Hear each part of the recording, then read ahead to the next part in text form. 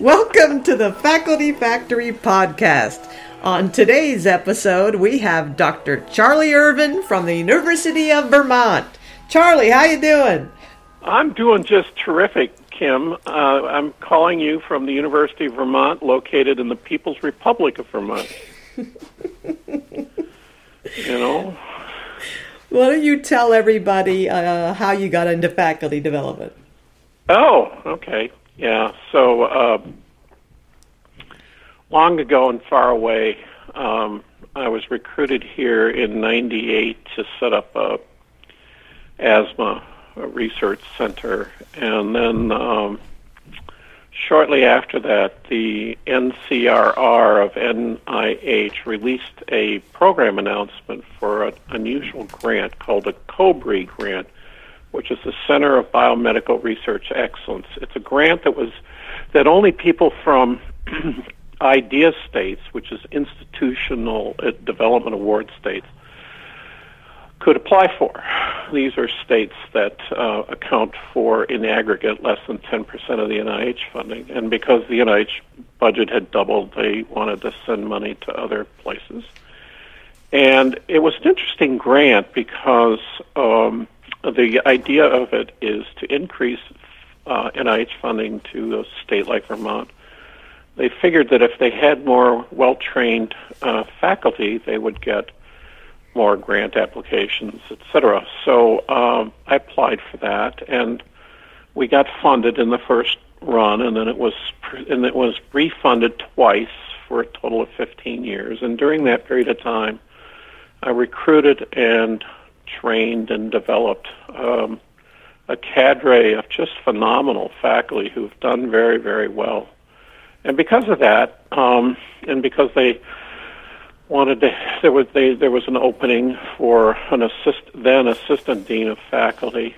We call it the dean of faculty, by the way, not faculty affairs, which is a little unusual. And it's because the dean's notion was that it was something more than just sort of RPT. There was, faculty development and other things. And they said, well, since I'd done such a crash bang great job with that, when we thought you might be a good candidate for that. So 5 years ago, I started off in faculty affairs, and it's been fun. I've enjoyed the heck out of it. It really is a great thing to do. And it's so important for our institutions that we look after the faculty. What's your office look like? Can you describe how many people are there and who does what?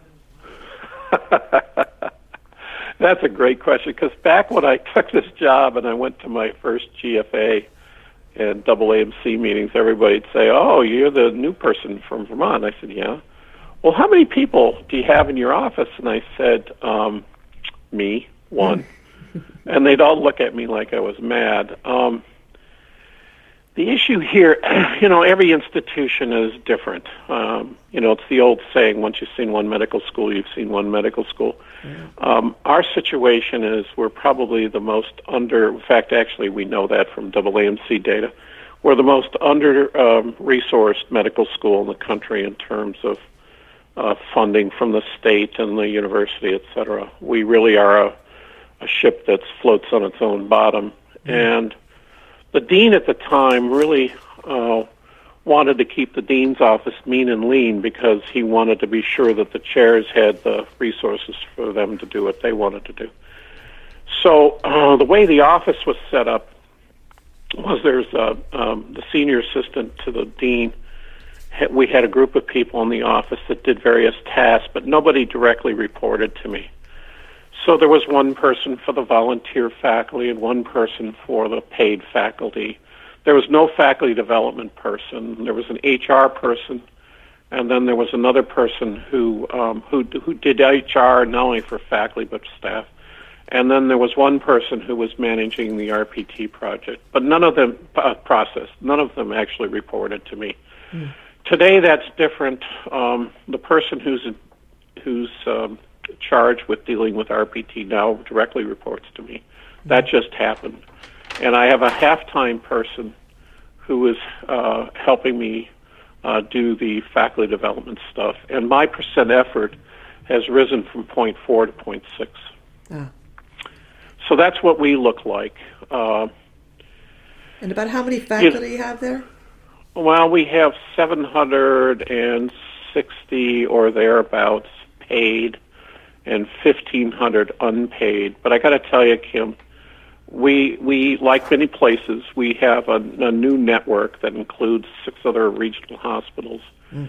And last year, we just blew through our previous record of hiring people. We hired almost 100 new faculty last year. Wow. So it's growing very rapidly. And I don't know how that compares to other faculties out there, but it's got to be pretty good sized, I should think. Yeah, definitely. Tell us a little bit something about you, what's going on in faculty affairs, or the kind of things that to keep you up at night. You know, you said you hired about 100 people, and yep. And I assume you're still doing your own science. You're professor. Yeah, a little. I'm getting near the end of my. Yeah, I'm getting near the end of my career, so I'm starting to wind some of that down. But yeah, I'm still funded. I'm still active. I'm also vice chairman for the Department of Medicine for the research aspects. Oh. And of course, like most schools, the Department of Medicine is huge. It's about 200 faculty currently. Right. So I'm fully employed, as I like to think. Well, there's a bunch of things that are kind of really in my forebrain. The first of these is you know, I almost hesitate to even mention LCME, but mm-hmm. we're about, we get, the site visit team comes in the spring of 21, and next academic year will be our data collection year, and then the DCI goes in the following fall. I've just begun the process of revising and updating our rule books. We have 2 of them, mm-hmm.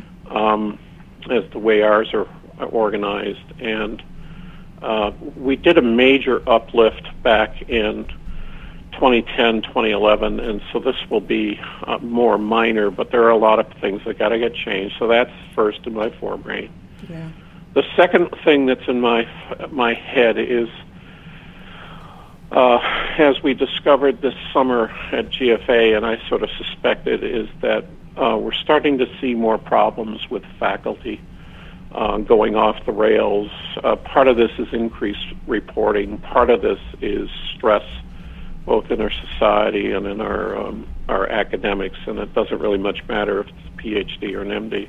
Mm-hmm. The stress has gone way up, and so we're seeing more issues with that. And then finally, I think the thing that bothers me maybe the most, and the one thing that I'm somewhat worked up about, actually I'm way worked up about it, is the way that our faculty are being marginalized. And by that I mean we have faculty who are engaged in the teaching mission on the teaching education scholar pathway, and they're being asked to do more and more. And we've changed our budget model here at the university to be what is called incentive-based budgeting, but what it really means is that each college has to float its own budget, which means that all trickles down, and that everybody has now become, you know, like, what are you doing to cover your salary, kinds of things. And that puts people, I've seen it happen in my previous institution, and it changes how we deal with each other, and that's a huge stress on people. And so whether we're talking about an education scholar, whether we're talking about a tenure track basic scientist, or we're talking about a clinical educator, or as we call them, clinical scholar pathway persons, they're just being overwhelmed. And something has to give, and I'm doing a study right now of the data at our school about how women are being promoted, and they get promoted to associate professor, but then something happens, and this is known, this has been reported before in the literature, and I think part of what's going on is something has to give, and people's academic career, I think, is is one that goes because it's such a long horizon. I mean, I got to teach today, I got to do a research and get a grant today, and I got to see patients in the clinic today, whatever it is. Whereas, getting promoted to full professor, that's something that happens 5-6 years from now. And I'm just having trouble coping with today. So, and what's going to happen, I see the problem is going to become increasingly difficult to attract and retain really good academics. And the good academics start off wonderfully, and then their careers get derailed because of all these external influences. Yeah. And some of it, there's probably not much we can do about, but I think there's other things that we can do to mitigate it. So that's what I'm thinking about. What are some of those things we can be thinking about? Well, there's things that we can do in faculty affairs. So one of the things I always think about is every time somebody says, well, you have to do this, I say, well, why do we have to do that? Well, why are we doing this? What can we do to streamline things? We were doing crazy stuff here, and I'm sure every institution is the same way. Just the reappointment process. We had these absolutely nutty forms that the university wanted us to fill in called green sheets. And it was basically a synopsis of what you've done over the last 5 years, but it's just what you should have in our CV. And I said, well, why do we use these green sheets? Well, because they have to know this information. I said, why can't they look at their CVs? And they said, well, their CVs don't have it. I went, what? And I started looking at the CVs, and I realized that the CVs, particularly the clinicians, were terrible. One example, I was on the promotion committee some years back, and there was a really wonderful surgeon who I knew, and some of the folks in my group were collaborating with, and he didn't list a single committee. Now, there's no way this guy, particularly as wonderful as he wasn't on 10 committees in the hospital. So I figured out a standardized CV for the college, and so now what we do is when you go up for a reappointment, is all you have to do is an annual review, and we have a nice form we've developed for that, and your CV in this, specified format, and that's it. I have a committee member on the promotion committee look at it, and we're all good to go. We reappoint them. In a few cases, we tell them, hey, you might be ready for promotion, or in some cases we say, it's hard to see that you're living up to the requirements of this particular faculty rank and position. That doesn't happen very often, as you might guess, but I think it's important that we cut down things that we ask the faculty to do and really ask the question, do we really need this? Mm-hmm. And is there some easier way to get it? Yeah. And so that's just one example. Another example, there's the chair of my department decided to appoint a vice chair of faculty affairs, and he's doing a marvelous project called Sprint, a program he picked up from the University of Colorado, and they go in with a team to a clinic and help the clinicians at that clinic cope with, dare I say the word, EPIC, or the electronic health record, and have really had a huge impact on, physicians working late at night trying to keep up with their EPIC notes, etc. And so we're hoping to expand that to try to decrease some of the not nonsense, but really clerical work that our clinicians are doing. Yeah, that they call that pajama time. Yes. Yeah. Well, back to that.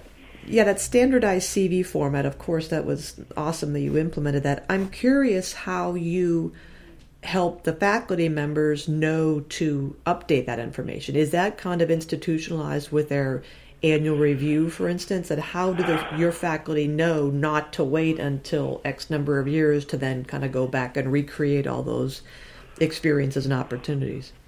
Well, part of what happened last time with LCME is that we instituted an annual review, and at that time, some departments were doing it, many were not. And today, because of the fact for reappointment for all but the tenured faculty.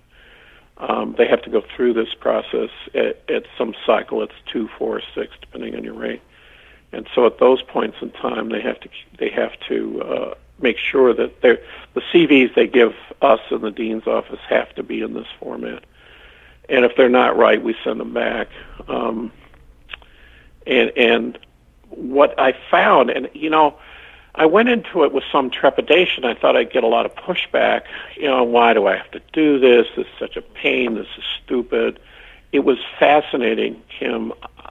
I had maybe 2 people complain about it out of the hundreds. Yeah. People have really, and I've had an unbelievable number of comments. They all say the same thing. Well, it's a bit of a pain to do it, but boy, I really like it now. Yeah. Because we spend a lot of time highlighting, what our various faculty do, and stressing things that are not just papers in the peer-reviewed literature, but really all the other things that faculty do, committee work. Our model we chose was we adapted heavily University of California at San Francisco, but we really changed it a lot, particularly in the teaching section. Yeah. We have it much more formalized, and it's really made a difference in terms of the promotions. I actually have to brag to you right now. This year we promoted, everybody got promoted except one, and all faculty actions were unanimous. And typically we deny promotion to about 10%, and we're way below that for the last 2 years. And I think having this, and I do promotion readiness consultations one-on-one with faculty who want some help with it, and I think those things have really had huge impact on the success rates and turns back the ones that aren't ready, and it improves. It sort of I like to think of it as greasing the skids. They're doing great stuff, but it just makes it more obvious what they're doing, and I think that's really helped. That's really good. Now, and I like doing it, I have to say. Sitting down with a faculty member one-on-one, going through their CV and talking about how can they pitch their dossier to the committee and the higher life forms is actually a very, very gratifying part of my job. Yeah, I agree with you. We also at Hopkins have been made it mandatory that all faculty have to have an annual review. And then when you talk to faculty offline, they'll tell you, oh, sure, I have an annual review, but they'll tell you, tongue-in-cheek, with an eye roll, that the first statement or question out of the director or department chair's mouth is, how much revenue you are generating and how many patients are you seeing, and it comes down to the finances. And then we say, well, this is, we train them through our leadership programs and our mentoring courses that you have to take ownership and take control of the meeting, and this is about your career. Yep. But it's hard to tell them that and train them to do that when they're walking in with the division director, the department chair, and then they want to know how much productivity and how much revenue they're generating. And there's so little effort sometimes spent around their career and planning for that, like long-term career trajectory. And it's so sad. You get somebody who's been at your institution 6, 10 years they say, well, I want to get promoted. They come see you because somebody sent them. And you go, oh, my God. Mm-hmm. Even if we start today, it's going to be 4 or 5 years before we get you where you need to be. And then they start to cry. I've had a couple of them crying, and it really disturbs me. I mean, my own story is, and maybe this is the other reason I went into this business, is that when I went up for promotion, and I was in Colorado at the time, it was denied, and it was because I was clueless. I had no idea what was going on. Mm. And so I really had to scramble because I was doing such a wonderful job in teaching and clinical work that they actually my colleagues went to bat for me, and we got me through to associate professor. But then after that, I just went, I got my act together. I found out what was going on, and when I went up for promotion to full professor, it just went flying through. So this is, I my own feeling, I have very strong feelings. I don't want our faculty to experience what I did, and it's so unnecessary. If you start, maybe not the first year, because you still have to get your sea legs and find out, but you really need to have somebody who's looking out for you for your career. And oftentimes our division chiefs and chairs are just not coming at it from that point of view, because once again they're in the now and into the day, and they're not looking at the long term, the longer time horizon. Yeah. Well, along those lines, what do you folks do about mentoring there? Do you have a program or anything informal at the department or at your office level? We do. I'll be totally honest, it's not as robust as I would like. When I first took the job, I ran a survey of the faculty. I was using the sea change instruments, and everything was in line with national norms except for mentoring. And there was a huge desire by all the faculty right across the spectrum. It was really fascinating. They all felt they needed more mentoring. So I've been focusing on that. We put together a policy for the college that each faculty member, when they're hired, has to have an identified mentor. They're supposed to meet with the mentor at least twice a year.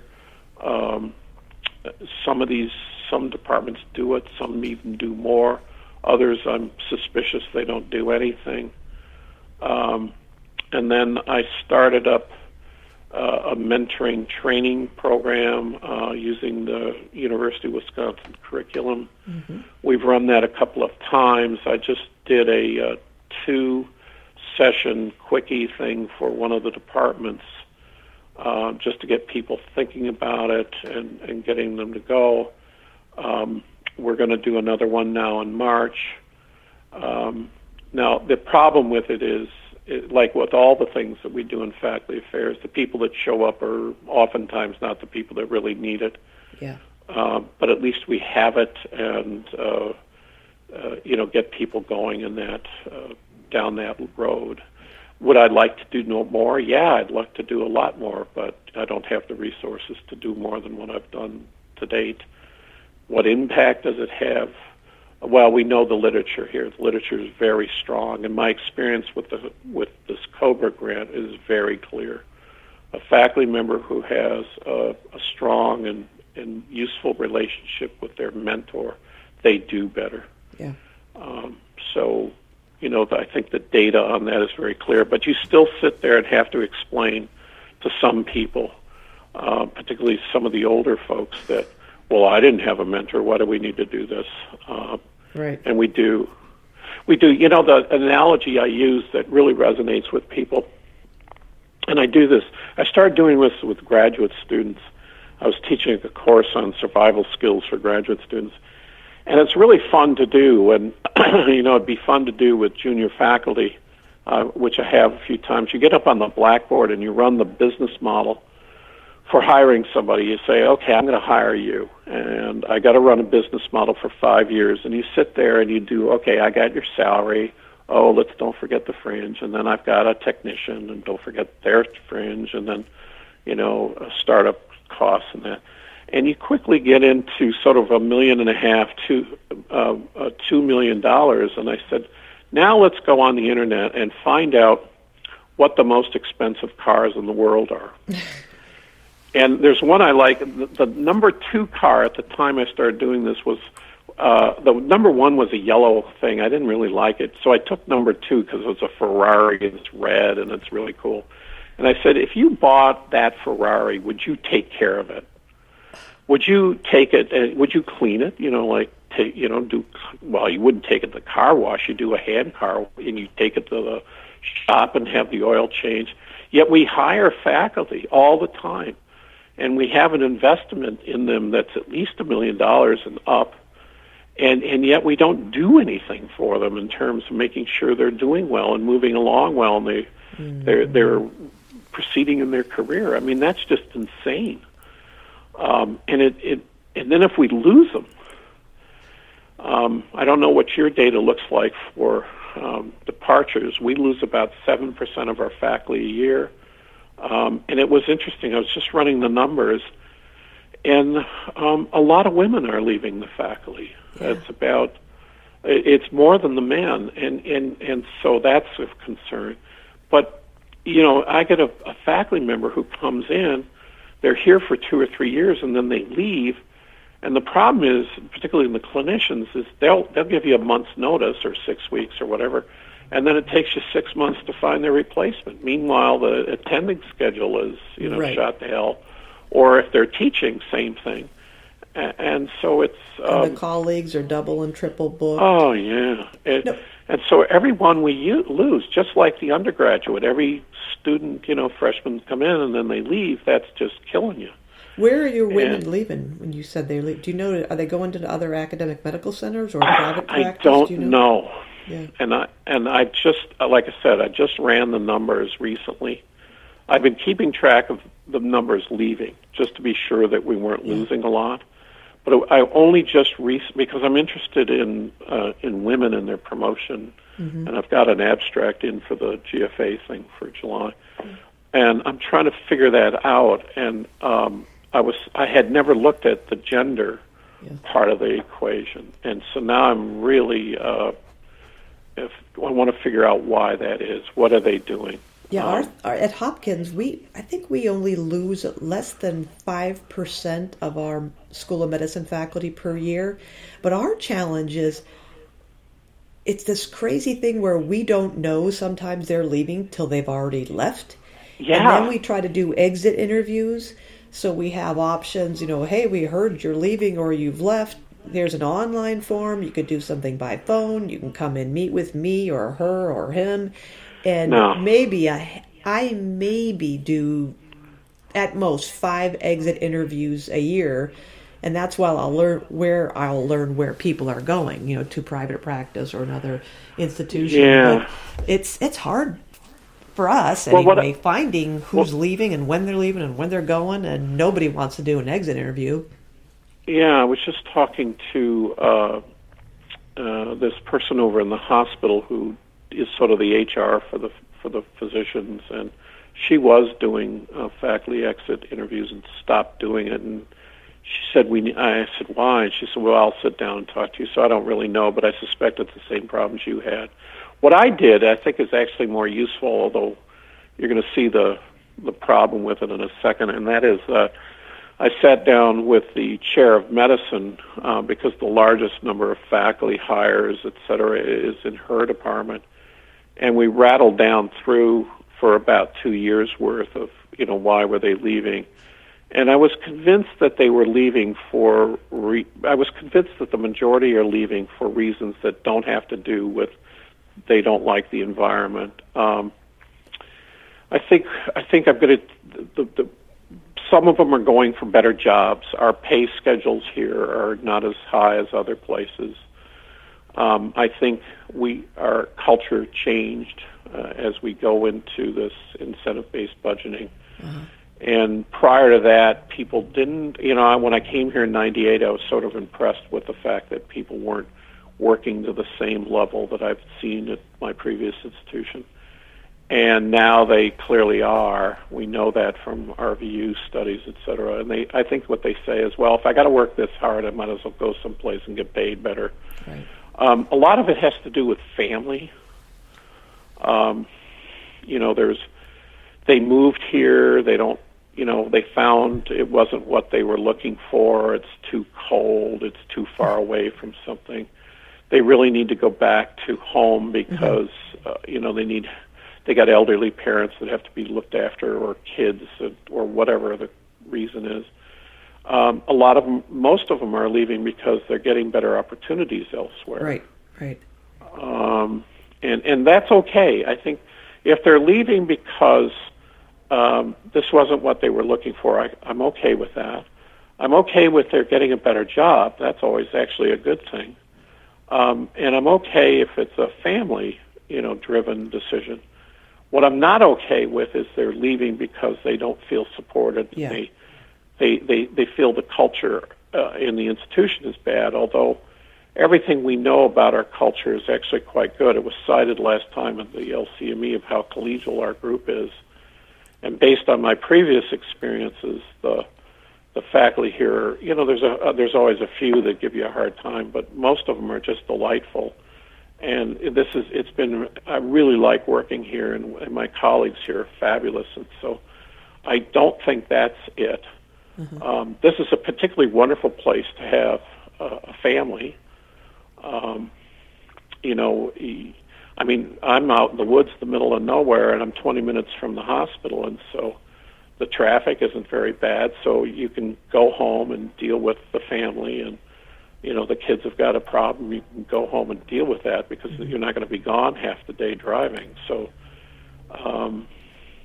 but I still am bothered with, if you're only losing 5 and I'm losing 7, I'm going to have to dig into this some more, and I got to find out why the women are leaving.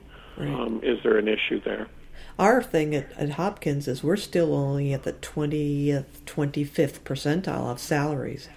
So the number one thing I always hear is salaries. Most all our faculty leave, they're at least doubling, sometimes tripling their salaries. And then on top of that is we are really... I think the saying, I can't remember who the physician said it at Hopkins, but Hopkins is historically under-vascularized administratively.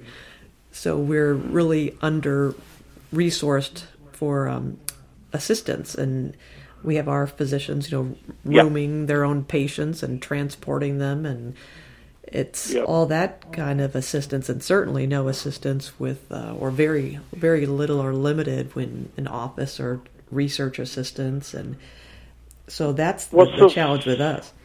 Yeah, so here's an interesting question. I mean, one of the reasons you don't have a lot of turnover is because you've got it's Johns Hopkins, and I'm a faculty member at Johns Hopkins, and you're at the top of the heap, from a cachet sort of point of view.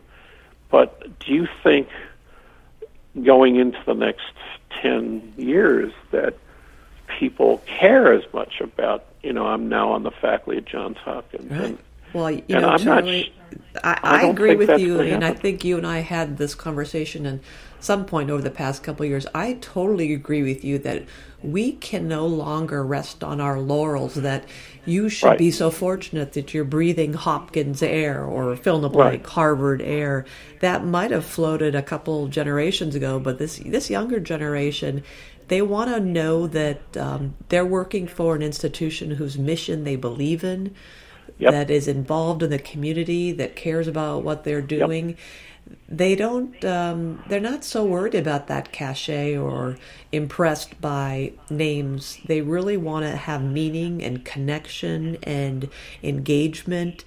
And I think what you mentioned earlier about the faculty being marginalized, I mean, they feel that, and they see all those pressures and feel those pressures. Add on top of it hyper-competitiveness with NIH funding and all those modules we have to create, complete those, things that we, at least at Hopkins, and I'm sure other places, we get threatened with emails. You have to complete this module, this, all these licensing things we have to do, and so it's constant harassment with things that are not related to why they got into academic medicine in the beginning. And so I do share your concern that going forward, we're going to have to change the way we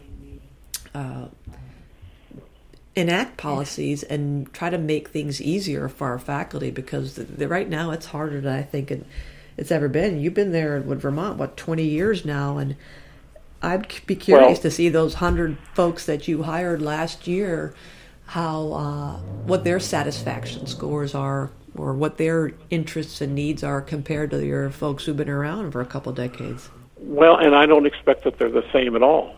And I think they're looking for different things. I think they're expecting different things.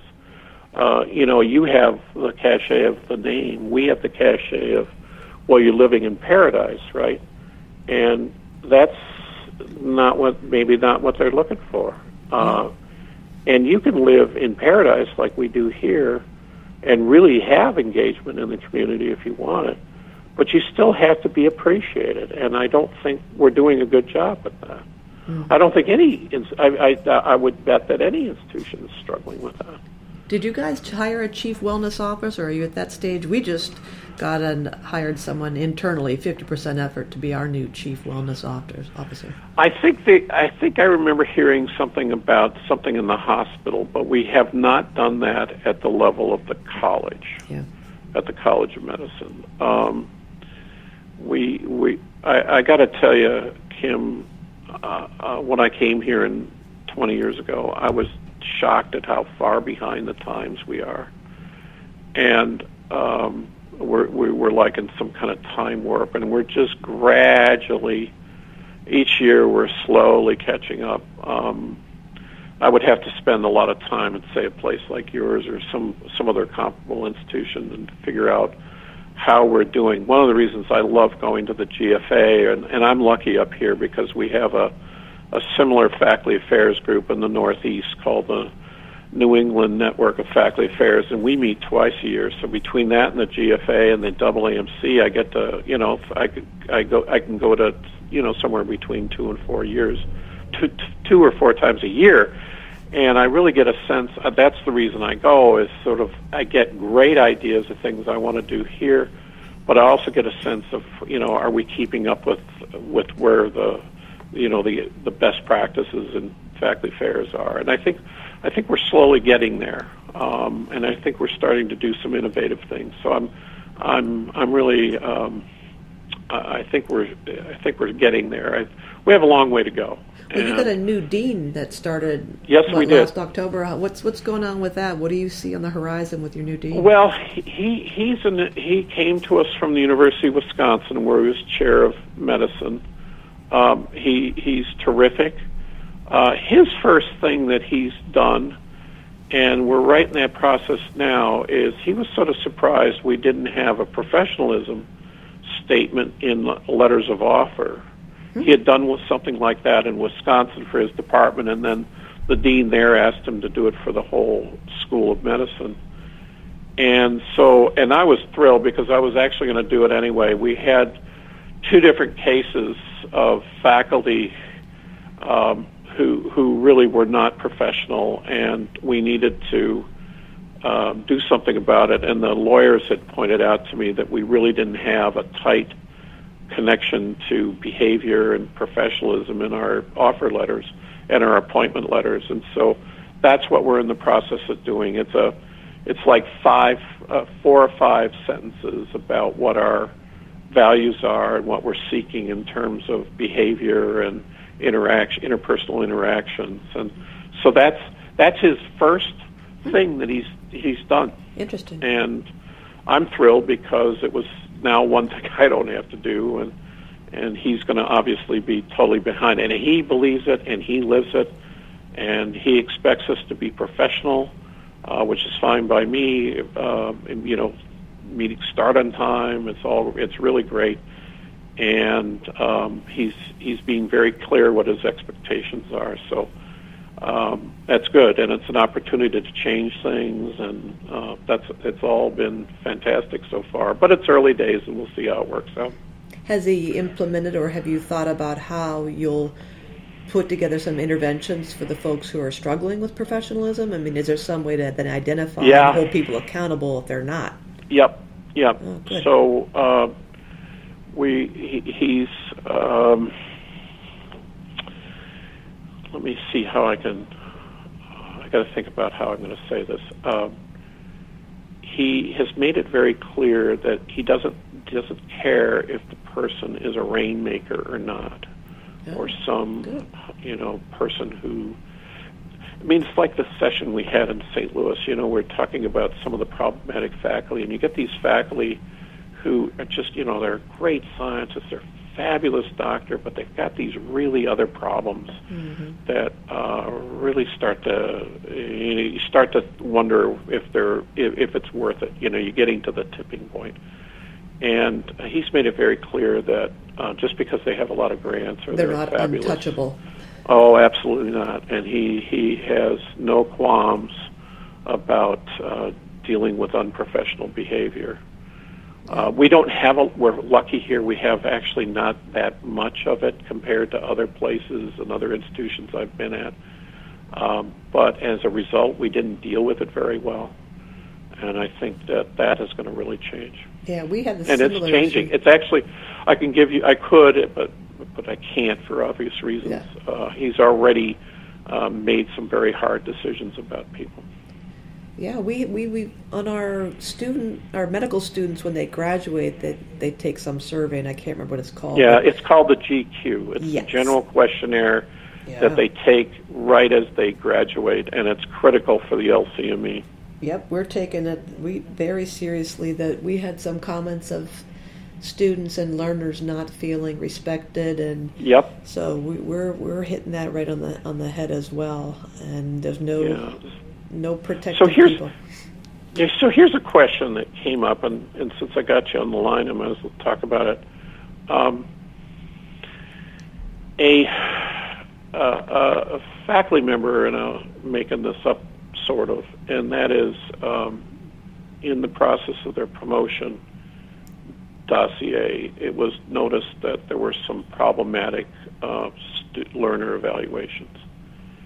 On subsequent, well, this wasn't actually promotion. No, I think the case I'm going to use is a faculty member who came to me and then came to other people. We ended up having a big meeting about it.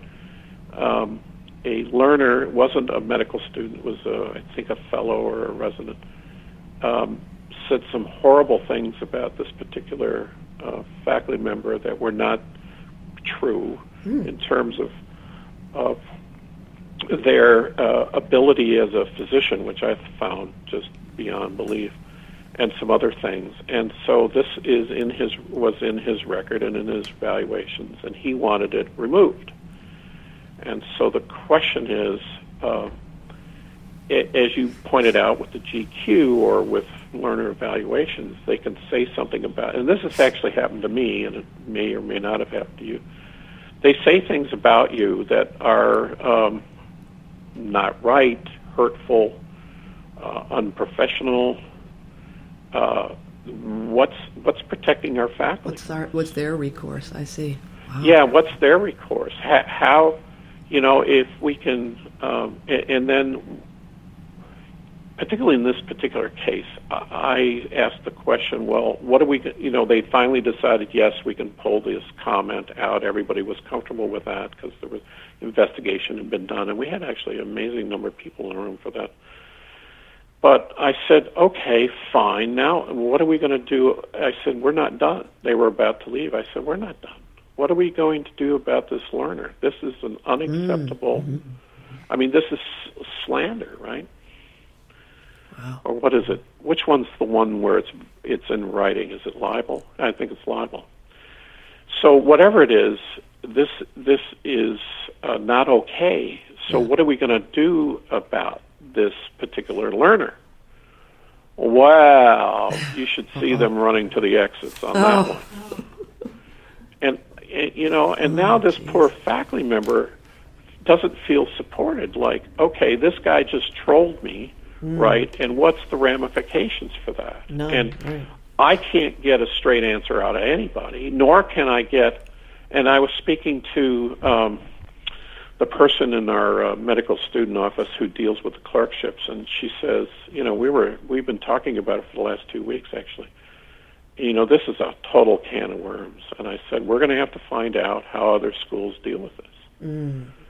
If there's a feeling by the faculty that this is not correct, how do we rectify the record? And then what are the, if it goes beyond... consequences. Yeah, there has to be consequences. So the learner evaluations should be confidential, but not 100% anonymous, but cracking the code and figuring out who's who, that has to be very carefully guarded and only done under very, clear-cut things, at least it seems to me. But, as we start thinking through how we actuate this is not easy. Well, Charlie, that you're bringing up a whole issue, I think, that is unique to our current status in our country with bullying on social media and this incivility, that this whole culture has been permeating now to our current situation. It opens up a whole new, can of worms. How do we deal with this? Because you're right,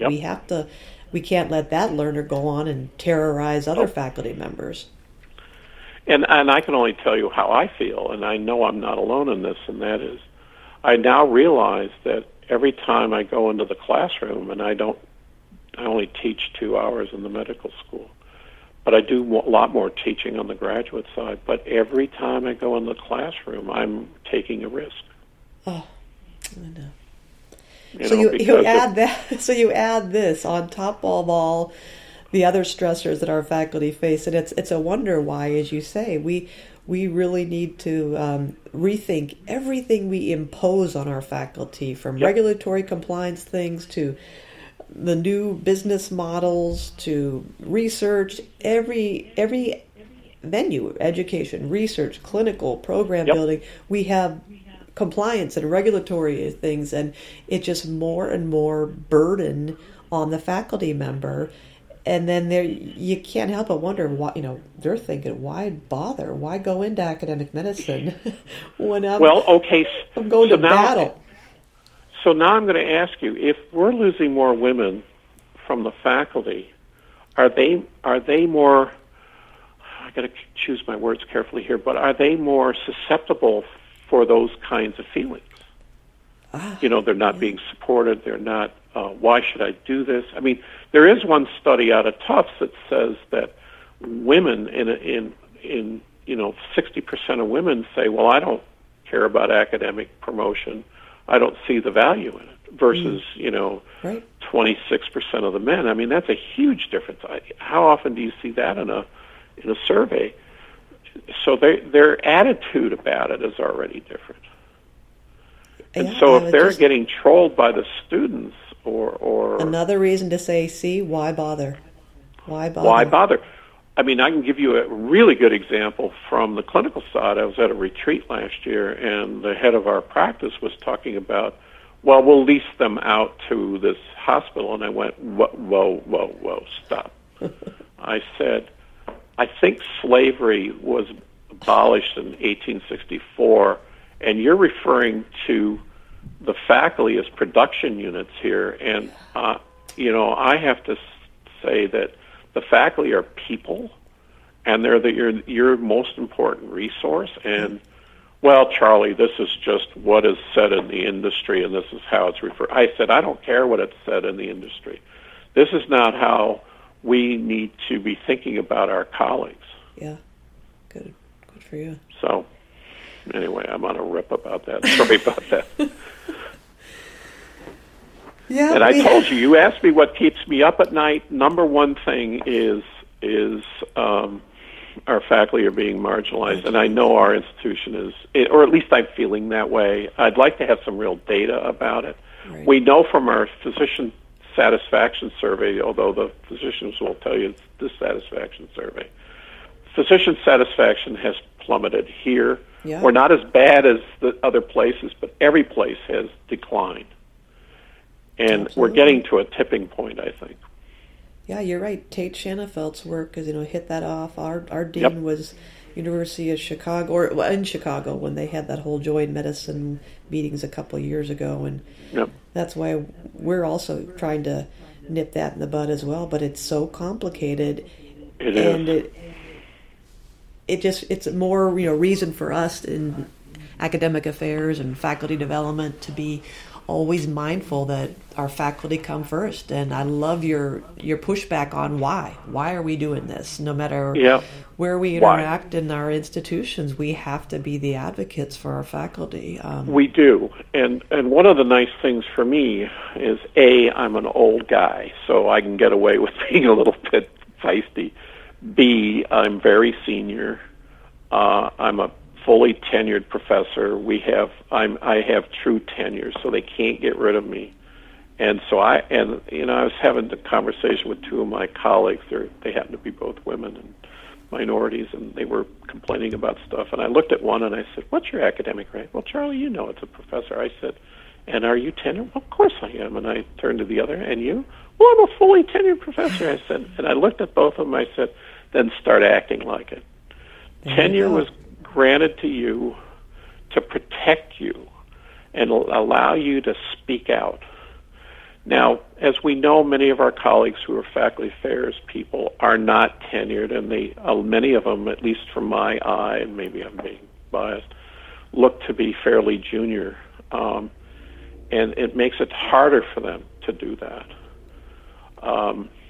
And so I think, at least for me, when I walk into a meeting now, I feel I'm the advocate speaking out for the faculty, and if I don't do it, there's not a lot of other people who do.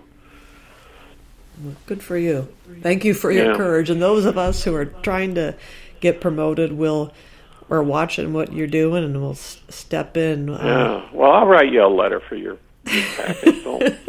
For a small fee, of course. But I'm happy to do that. Again, that's something else for a different conversation. I put my packet in a little bit ago, and that was like a part-time job. And another thing, every time when I was filling out all the forms and doing all the work, and it's hours and hours and hours, and I was raging, thinking, and our faculty members have to redo this whole CV, get the H-index, make this complicated spreadsheet, go online and fill out this form, go online and fill out that form, gather all the names of references and recommenders.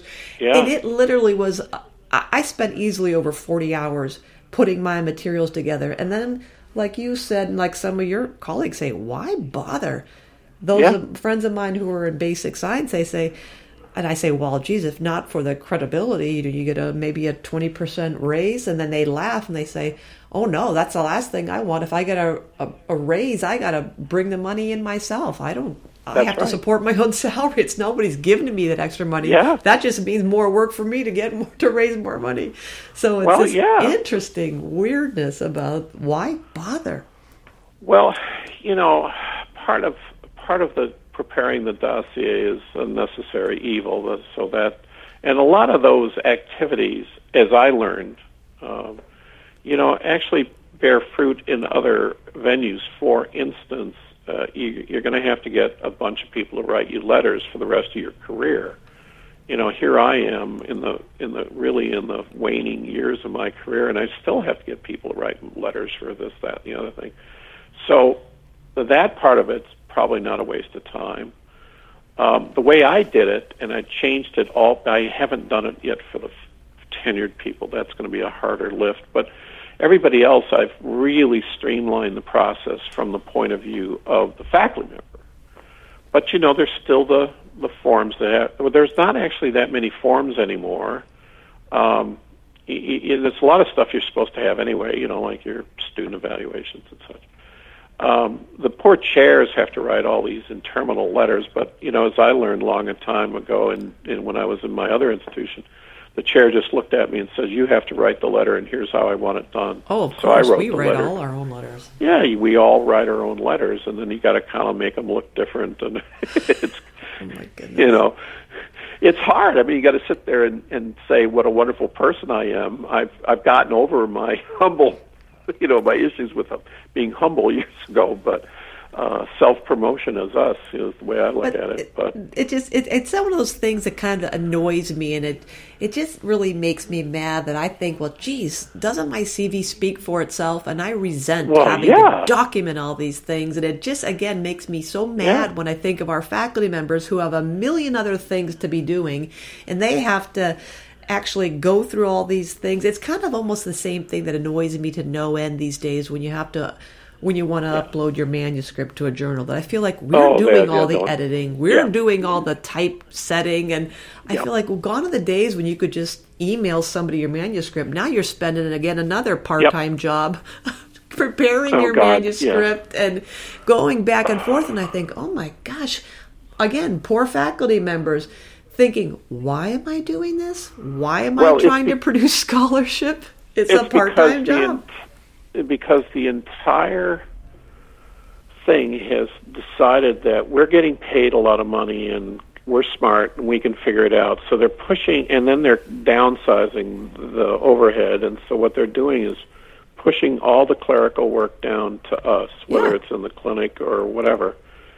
Part of I will argue against you on one point, and that is your CV is the only record you have of what you've done. And so if I want to know what I was doing 25 years ago, I have no idea, but I got my CV, and I got lucky, partly because of the institution I was at, but somebody sat me down early on and said, yelled at me about my CV and its importance. And so I must update my CV 6 times a year for various things. But, I was looking at it again last night, and, geez, I'm on this advisory board, and I forgot to put it in there. Yeah. Well, I'm not arguing with you about CVs. I definitely agree with you. But what I'm angry about is for example, the Hopkins format, where I had to go through and get rid of anything that was italicized and parentheses and periods, and dates had to be without the preceding zeros, and the city had to go after the state, and literally that level of fine-tooth combing, a 40-page CV, to me was maddening. And then the more I thought about this as our faculty having to do this, I was just livid. Yep. I thought, this is something back in the day, the secretary would do this for you. But nobody has these anymore. We're doing all of our own administrative secretarial work. In some of our departments, our clinical departments, there's some of them are still doing that where the secretary does it. But, my argument to you is, your secretary getting promoted, or are you getting promoted? Yeah. And so you can have the secretary, do some of it, but you're the one that's going to have to sit down and really work with it, because there's no way they're going to understand the kinds of things you're doing or what you're doing. But it is really important to have a record of what you did. Yeah. But what I rail against is, we had these things called green sheets, and they were absolutely insane, because there were people that had their green sheets put together and they were beautiful, and then they had this CV that is horrible that was not helping them. So I said, let's get rid of the green sheets and make sure our CV have the same information in it. And now the faculty member at least is spending all their time making sure their CV is pristine. Sure, because then that is transferable. You can send a CV anywhere. Oh, yeah. Yeah, you're going to use that for everything. I mean, I must send out my CV every other week for something or another. It's what bothers me is, I mean, I happen to know a little bit about your system, and I had a review of one of your faculty a couple of years ago, and I was kind of impressed with some of the busy work that was going on. What I was really impressed about was the numbers of external people that your school was contacting to write letters. And I was talking to a colleague from Harvard, and they're starting to see problems with getting people to write letters. Yeah.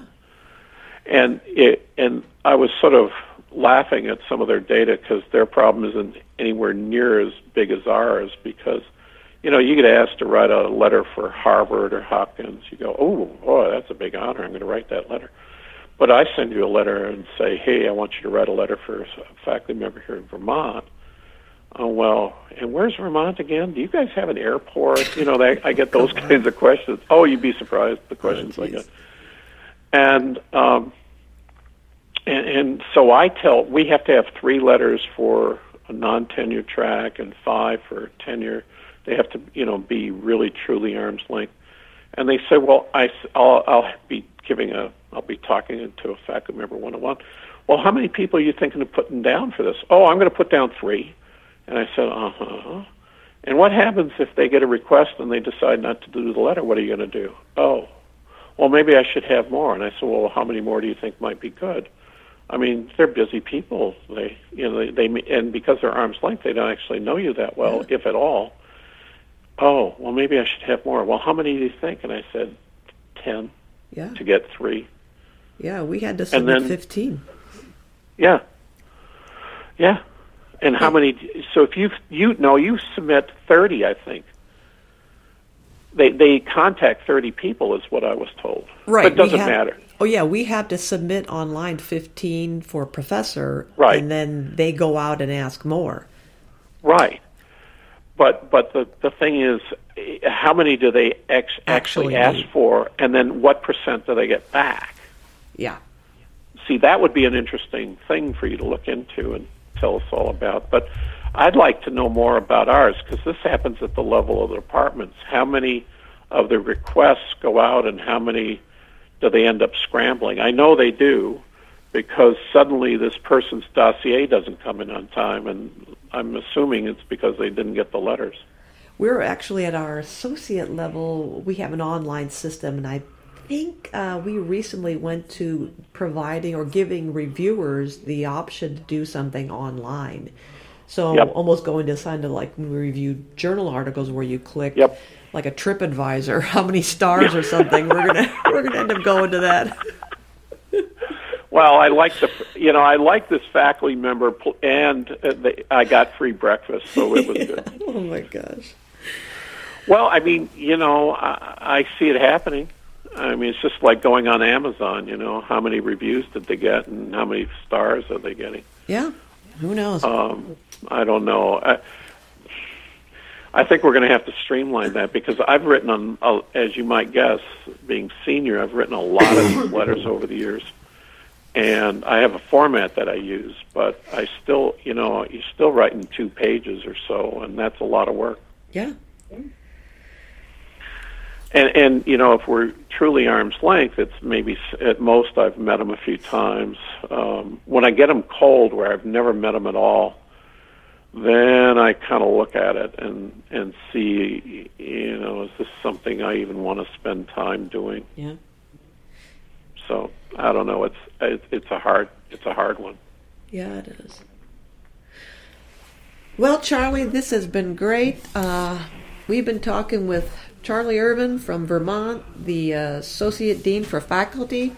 And I want to thank you, Charlie, for this time. And hopefully we'll talk again soon. But if you want to learn more, go to facultyfactory.org. And until next time, thanks, and we'll talk to you later. Thanks for tuning in to Faculty Factory Podcast. The mission of the Faculty Factory is to build and support a community of leaders in faculty development who share tools, resources, wisdom, and encouragement in service to our faculty members, schools, and institutions. We encourage you to go to facultyfactory.org to find out more, get in touch with me, ask me any questions. Maybe you want to be interviewed on the podcast. Thanks for tuning in to Faculty Factory Podcast. We'll see you next time.